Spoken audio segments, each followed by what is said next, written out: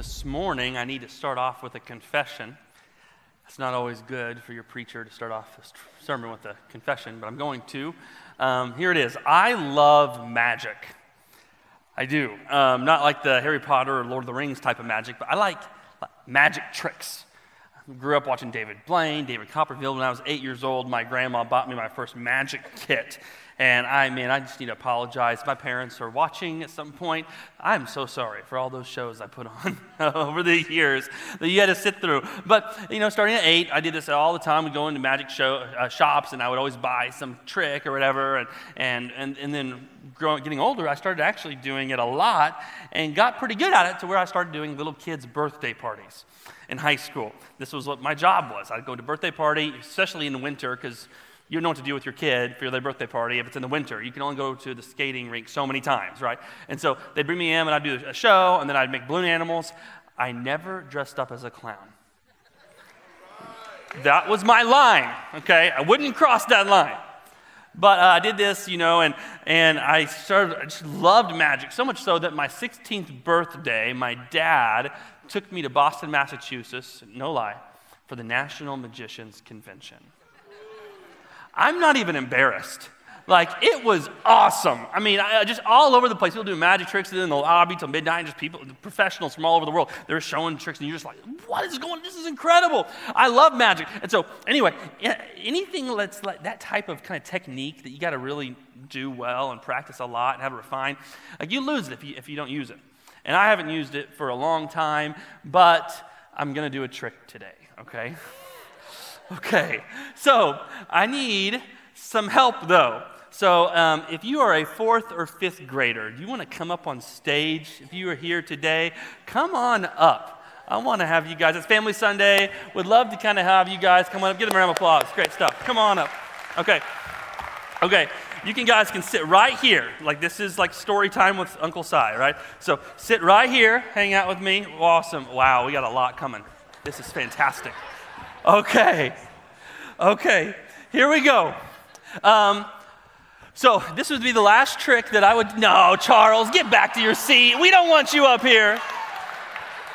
Okay, can you guys come over here a little bit more and fill in just kind of scoot in. You guys are fine. You guys come over here, perfect. Okay, so this didn't work last service, okay?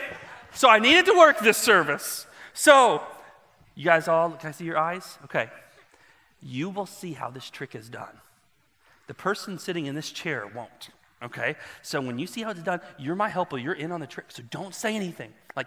Take your mouse, close them, okay?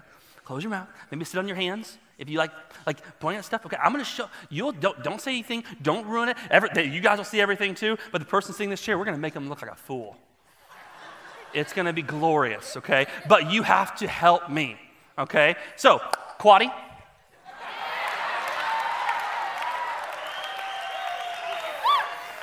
Okay, here we go. Thank you. So what we do for a trick, don't tell him. Okay. No, I know. So at the end of a birthday party, I'd have all the kids come, and their parent would come sit in the chair, and we'd do a really simple trick, okay? This is called a sponge ball, okay? And you guys are going to count with me. You can go 1, 2, 3, and then Quaddy, you're going to have to guess which hand the ball's in. This one or this one. So it'll go 1, 2, 3, and you have to guess, right? And then you'll do this one. You guys got it? Okay, you got the game? Okay, here we go. You guys ready? Going to count with me? Ready? No. Yeah. Here we go. Ready? 1, 2, 3. No. Actually, look, it's not in either hand. Oh, no, stay down. Don't move. Keep your eyes shut, okay? Let's try it again. Okay, here we go. Here's another ball. Okay, let's try it again. Here we go, Quaddy. Okay, ready? Actually, you know what? Maybe this will help. Put your hands right here like this and just focus. You got to watch this exchange right here. Okay, it's like that. It's like that. Okay, you guys ready? 1, 2, 3. Nope, it's not that one.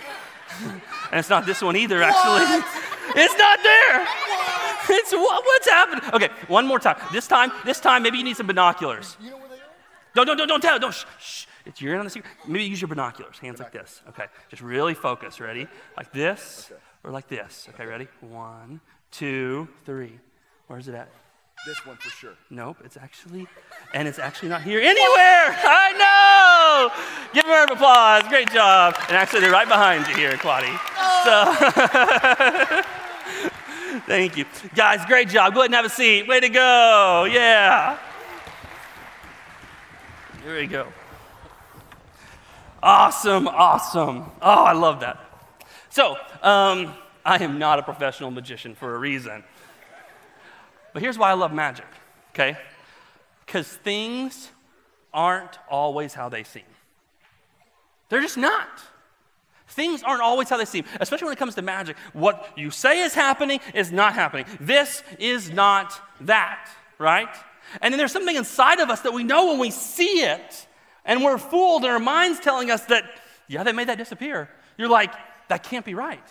Like, that can't be true. Something is going on. There's some illusion. There's some sleight of hand. There's some misdirection. And everything inside of us wants to know what's going on. Pull back the veil. Show me what's going on behind the scenes a little bit. And no matter how often I tell people, the best thing about magic is not knowing how it works. It really is. I mean, the best thing about magic, after you've done it for a while and you learn all the secrets, I see a trick and sometimes I'm like, I don't want to know. Because it's more fun on this side. Like, once you show me how it works, that's the worst part about magic. And I'll tell people, they beg me, tell me how'd you do that? How'd you do that? I was like, no, I'm not going to tell you. I promise you, it's better to not know. Like, it totally ruins it if you know how it works. But there's something inside of us, right? When we see that, we go, things aren't always what they seem. What I'm seeing is not reality. And we desire and we yearn for someone to pull back the veil and show us, look, let me show you what's actually happening here. What's going on? And that's exactly what the book of Revelation is all about. Shane taught us last week, as we kicked off the book in Revelation 1, the Revelation is a prophecy. Not in the sense of prediction, like we're predicting the future. Prophecy does three things. It tells you who God is, what he desires, and what he demands of us. That's what prophecy does. And he's giving us a message. He's pulling back the veil and saying, let me show you truly and realistically, and the reality, this is what God is. This is who he looks like. This is what he desires for this world. Let me show you the veil. Let me pull back. This is what he desires. See this? And then this is what he demands of us. And he pull back the veil consistently. So Revelation is this prophecy, but it's also two other types of literatures. Like Revelation actually is three different types of literatures or genre. Kind of like a Taylor Swift song. You're not sure if it's country or pop or blah, right? It's like one of those. If you're a Taylor Swift fan, I'm sorry. I am actually. Did not mean, that was a confession. Didn't mean for that to come out. Anyway, moving on. The book of Revelation is apocalyptic literature. The very first word in the Greek text is apocalypsis, okay? Which is where we get the word apocalyptic. Not in the way you think apocalyptic today. It's not like Mad Max, okay? But apocalyptic is a common type of literature in the first century. Jews wrote this. They used it. The best example we have that's kind of modern to apocalyptic literature is probably a political cartoon. Okay? Every image, the elephant, the donkey, every number is weighed and symbol. It stands for something, for a strategic purpose for its intended audience. And this is what Revelation is. Dave Erickson uses the illustration of apocalyptic literature with a ladder. And he says what John is doing in the book of Revelation is he's getting up on a ladder. And he's acting as if there's like this thin veil, this crust, if you will, in between heaven and earth. In Revelation 1, he kind of takes you above the veil and shows you, this is what heaven looks like.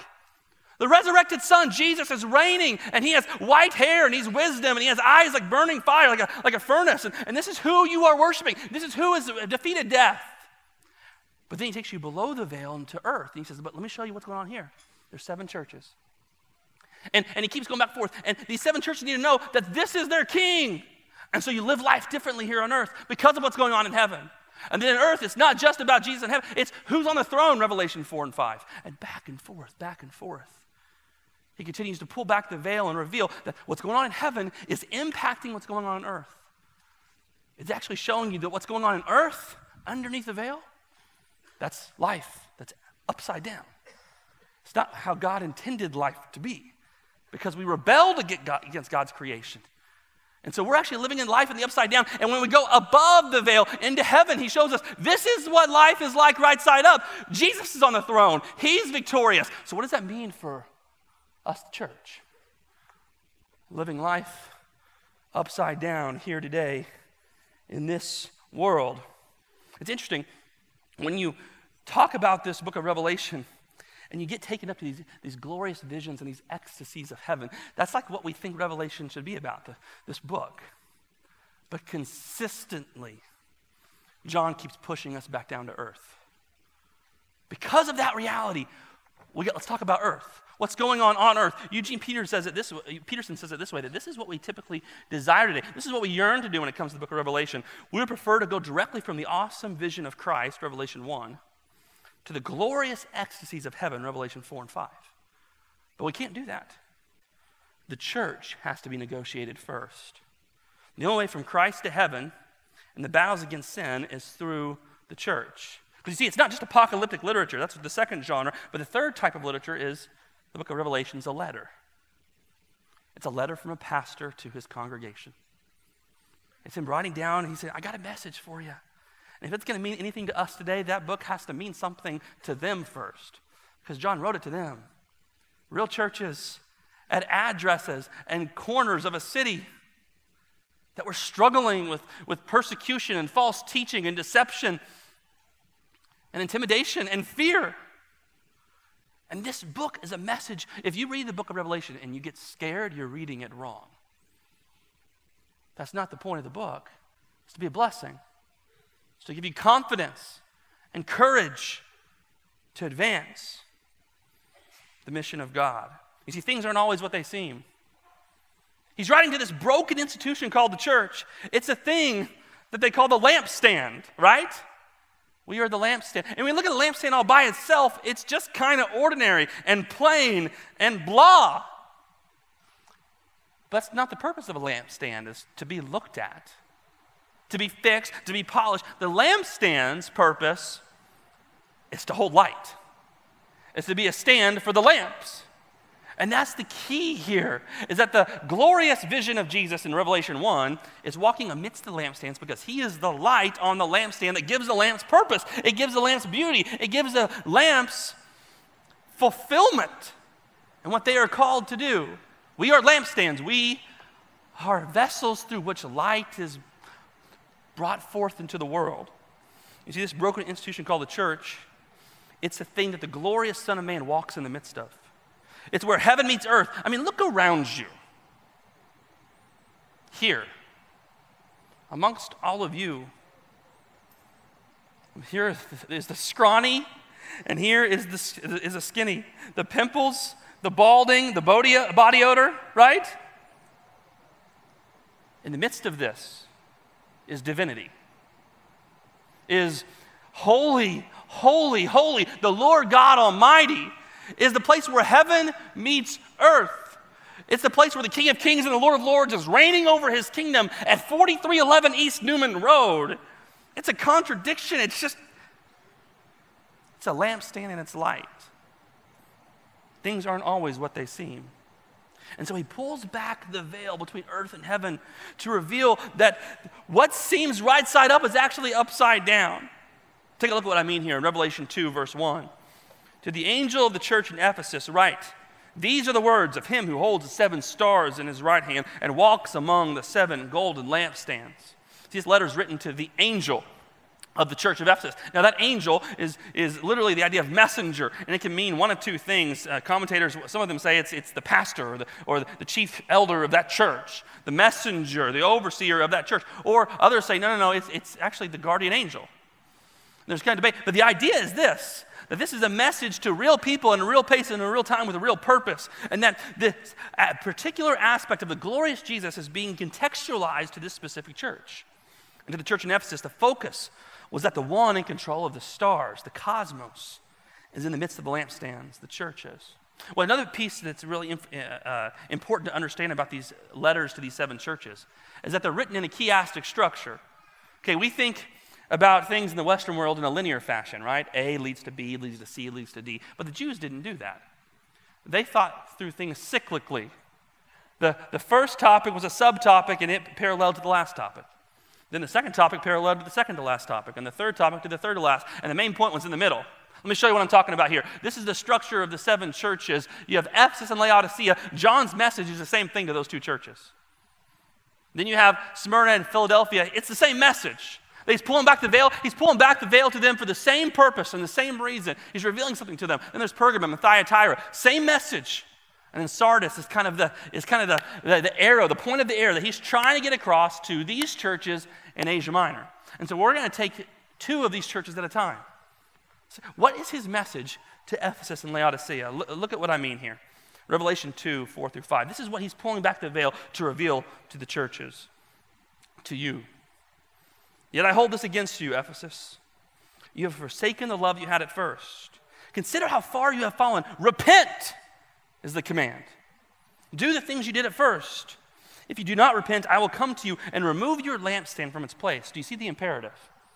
Do you see the command to repent? It's the idea of change of direction. It's a 180. It's a U-turn. It's a change of mind, a change of heart, a change of emotions, a change of behaviors and habits.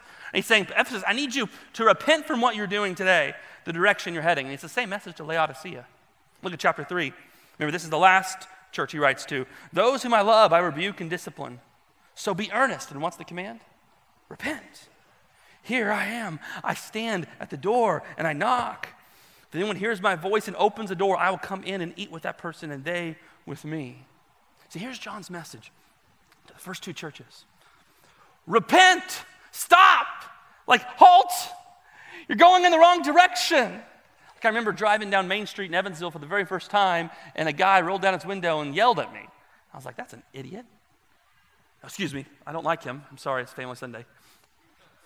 Like, that mean person. He's unkind.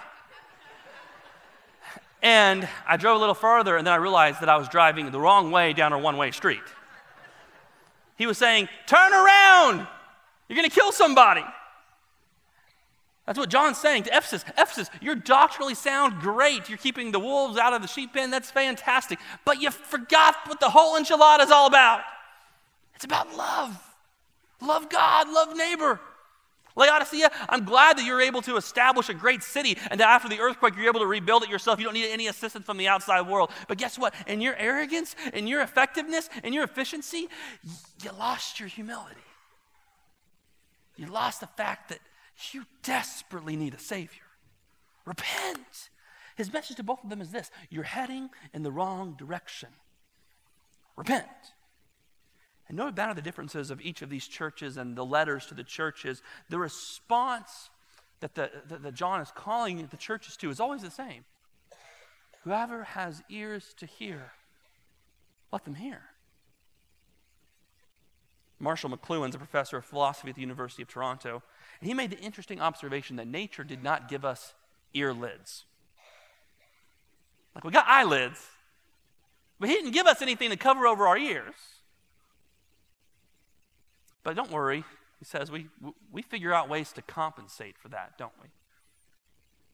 We are conveniently deaf to the sounds in history and life from the right side up that challenge our pride, that show us wisdom, that guide us into life out of the upside down and life into the right side up. I mean, we have messages from beyond the veil in heaven that are screaming down at us, that's the wrong direction, don't go there. History shows that when you do those kinds of things, when you live that kind of life, it leads to death and destruction and hell on earth all around you.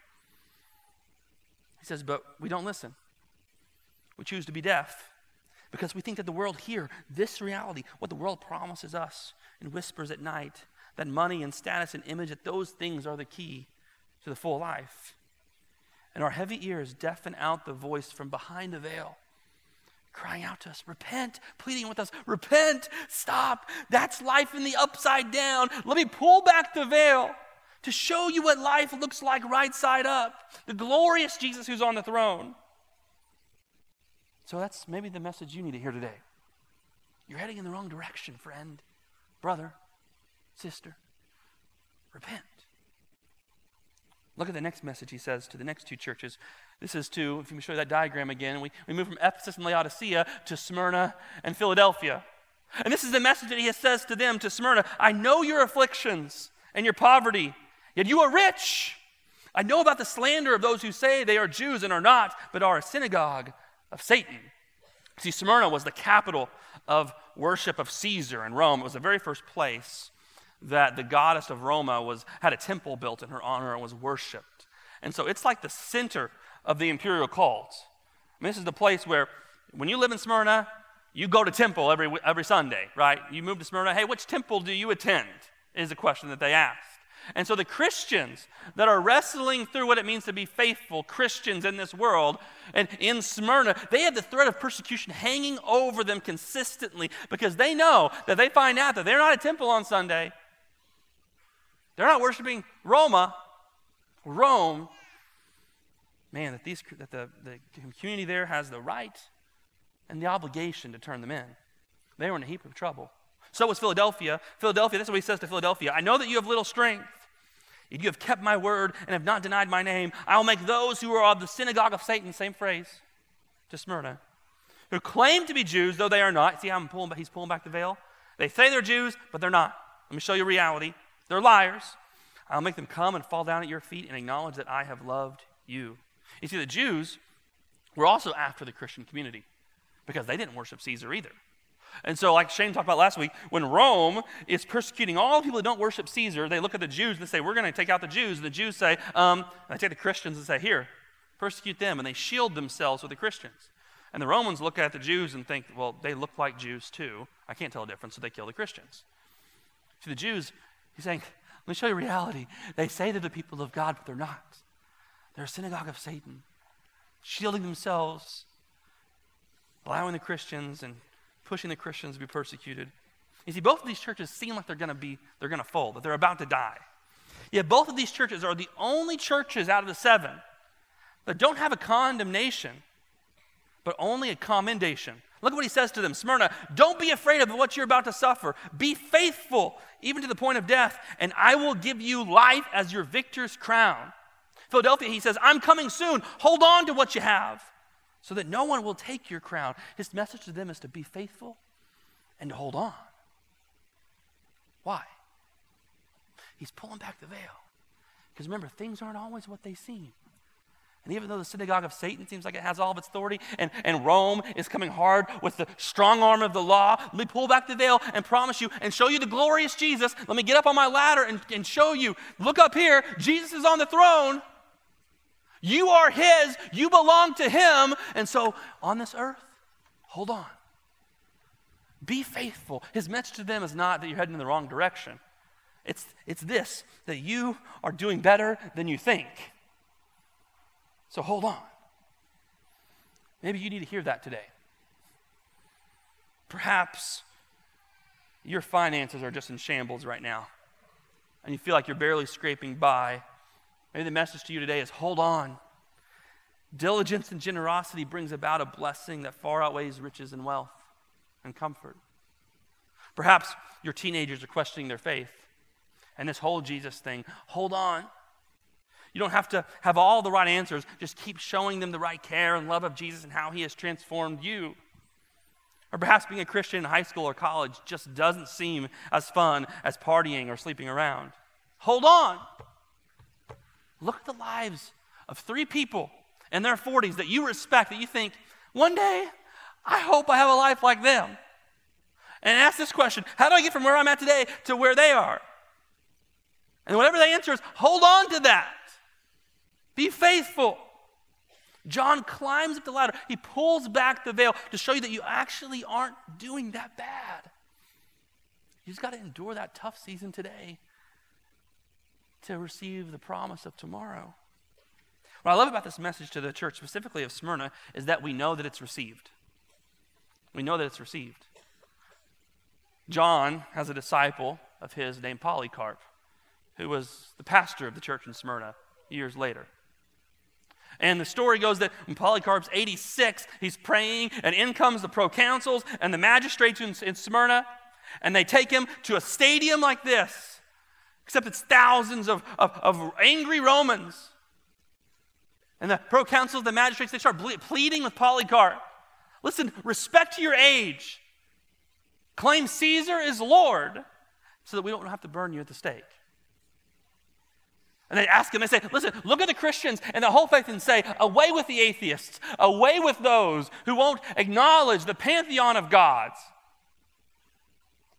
And Polycarp, in this beautiful, brilliant moment, looks at not the Christians, but the Romans up in the stands, and he waves his hand and he says, away with the atheists, those that deny the one true God. They threaten him. They say, we're going to throw you to wild beasts if you don't change your mind. He said, what help is me changing from being killed to staying alive versus me being changed from evil to righteousness? I say, well, burn you at the stake. And he says, what threat is a temporal fire? Well, you don't know anything about the eternal fire and punishment and judgment of God. And they say, please, they're begging him at this point, please, just rebel Christ, denounce him. And Polycarp said this famous phrase, for 86 years I have been his servant, and he has done me no wrong. How can I blaspheme my king who saved me? He pulled back the veil. He remembered the letter. And time again, he didn't see his life threatened by life in the upside down, but he knew what was behind the veil. And he saw his life right side up. He had ears to hear what the Spirit was saying to him, that you're doing better than you think. So hold on. Do you have ears to hear that message today? Maybe you need to hear this one. This is not to Smyrna and Philadelphia. This is to the next two, to Pergamum and to Thyatira. This is the message that John has for them. I know where you live, Pergamum, where Satan has his throne, yet you remain true to my name. You did not renounce your faith in me, not even the days of Antipas, who was killed, by the way, who was killed and put to death in your city where Satan lives. You see, Pergamon's not immune to persecution. Antipas was killed. He was persecuted.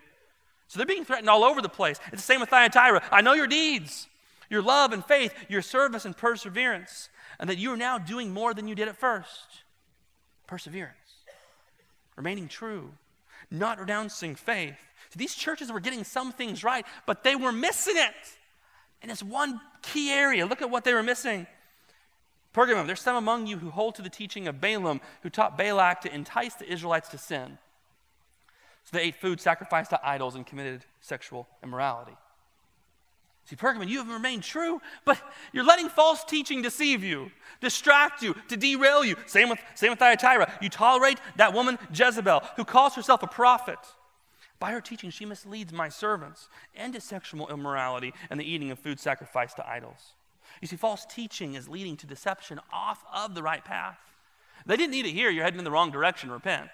They didn't need to hear you're doing better than you think, so hold on. They needed to hear this message. You're heading in the right direction, so stay the course. You're heading in the right direction, so stay the course. You're doing the right stuff, you're remaining true, you're having perseverance, but don't get distracted by the hollow and deceptive philosophies. Don't get distracted by the false teachers around you. Yes, this is hard, this path of following Jesus, but stay the course. Charles Williams, he says this message is so important to us, the church, he says, because there's no other institution which suffers from time more than religion. Once one generation learns something both of theory and practice on what life right side up looks like in the upside down, they're removed by death, and the next generation has to start all over. That's why it's so key for the older generation to see your role as guiding and directing the youth and children into life, passing it on. It's interesting to remember this. None of these churches have been in existence for more than 50 years. And yet degeneration was already in process. Let me pause for a moment, say something to our church family.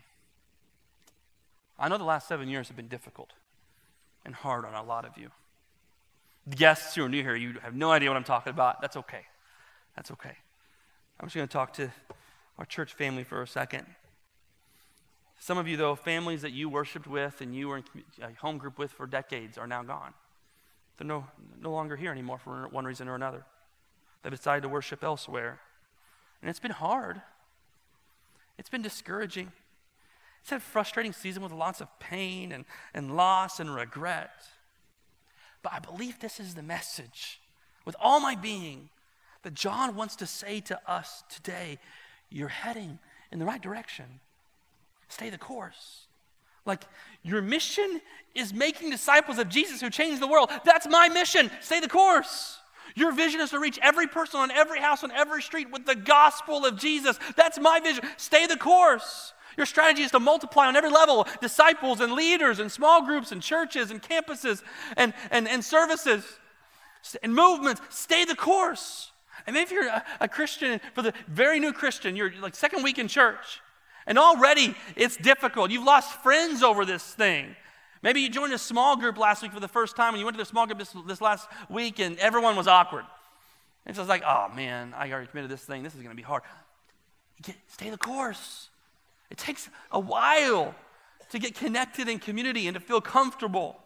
Stay the course. Don't listen to the deceptive, the lies of the enemy that tries to derail you and deceive you. This is what God is doing. He's guiding you. He's directing you on the path. And it's hard, yes, but you're heading in the right direction. Maybe that's the message you need to hear today. Don't be deceived. Stay the course. Do you have ears to hear what the Spirit is saying to you today? Maybe it's you're heading in the wrong direction. You need to repent. Or you're better off than you think, so hold on. Or you're heading in the right direction. Stay the course. John continues to pull back the veil to show us that, man, this is what life looks like right side up in a world that's upside down. Things aren't always what they seem. And that's why the center of this structure, this message to the churches in Asia Minor, is this letter to this church right here. Let me show it to you again. It's Sardis. This is his message to Sardis, and this is where we kind of bring everything to a close. I know your deeds. You have a reputation of being alive, but you are dead. So, wake up. He's like, hey, wake up. Get up. Strengthen what remains and is about to die. For I have found your deeds unfinished in the sight of my God. You see, Sardis' reputation did not match reality. The city was known as the impregnable city, the city that was unconquerable. It was impossible to defeat. It was built in a mountain, had cliffs on three sides all around it. One way in, one way out. The defenses were strong. And yet twice in its history, the Persians and Antiochus both conquered Sardis. They need a new city motto. But the church there, its reputation didn't match reality. Is that true for you? Does the image you put out there in the world, does it match the reality behind closed doors? Does your brand match your behaviors? Did your ethics and beliefs change depending on who you're with? Does the tough exterior on the outside cover over the crippling shame and fears on the inside? I don't know about all of you here today. I don't know where you're at with Jesus, but every single one of us in this room have to come face to face with this reality. You are doing worse than you think. So wake up. We're doing worse off because of this thing called sin. It's us rebelling against God, saying, you know what, your way isn't right side up. My way is. And when we do that, we bring about destruction for ourselves and all those around us. Sin hurts people. I don't know about you, but when I choose that life, I hurt people. People that I love. And yet it pervades every aspect of my life, my behaviors and my habits, my thoughts and beliefs. And what happens is it leads to a life less than what God created us to live. But the goal of the enemy is for us to be deaf to the voice of God in our lives. And he wants to whisper to us and say, you know what, you're doing fine with that addiction. You're managing it well. He wants to tell us, this is the spirit of the age. This is what everybody believes. It's okay. It's okay. It's new. It's new. That's that old traditional stuff. That's no good. Or he's saying, you're better than them over there. And so as long as you're better than them, your family issues are fine. You don't need counseling. And what happens is we settle for less than God's plan for us. The question today you have to answer is, will you? And will you leave this place asleep, deaf, blind? Or will you see the world? That God is trying to pull back the veil and show you, no, this is right side up. And this is how you live in a life upside down. Because things aren't always what they seem. We're going to end the sermon today with a time of prayer. prayer team, go ahead and get up. And if you're an elder or minister, get up. We have 4 areas in this room that we're going to light with some lights here. There's going to be blue lights right here in the back, exit room, and over here on the sides, and right up here up front. And you guys can just gather in one of those 4 areas, prayer team, ministers, elders. And man, during this next season, just a couple minutes, if you feel like you need prayer, maybe God pulled the veil back for you on one of these 4 things, and you just need to go and say, listen, I need to wake up, or I need to repent, I got to hold on, or man, I got to stay the course. Pray with me. Maybe it's you need to pray with a person that you came with today. Or maybe you can take that worship guide that we gave, you can write all over it, and you just need to just pray to God for what you're wrestling through and dealing with. Let me put those 4 kind of messages from beyond the veil to you today. Don't leave today without acknowledging which message is a spirit saying to you, do you have ears to hear it? That you're heading in the wrong direction. So repent. Or that you're better off than you think, so hold on. Or maybe you're heading in the right direction, you need to stay the course. Or maybe it's you're worse off than you think, and it's time to wake up. Spend some time praying. Because remember, things aren't always what they seem.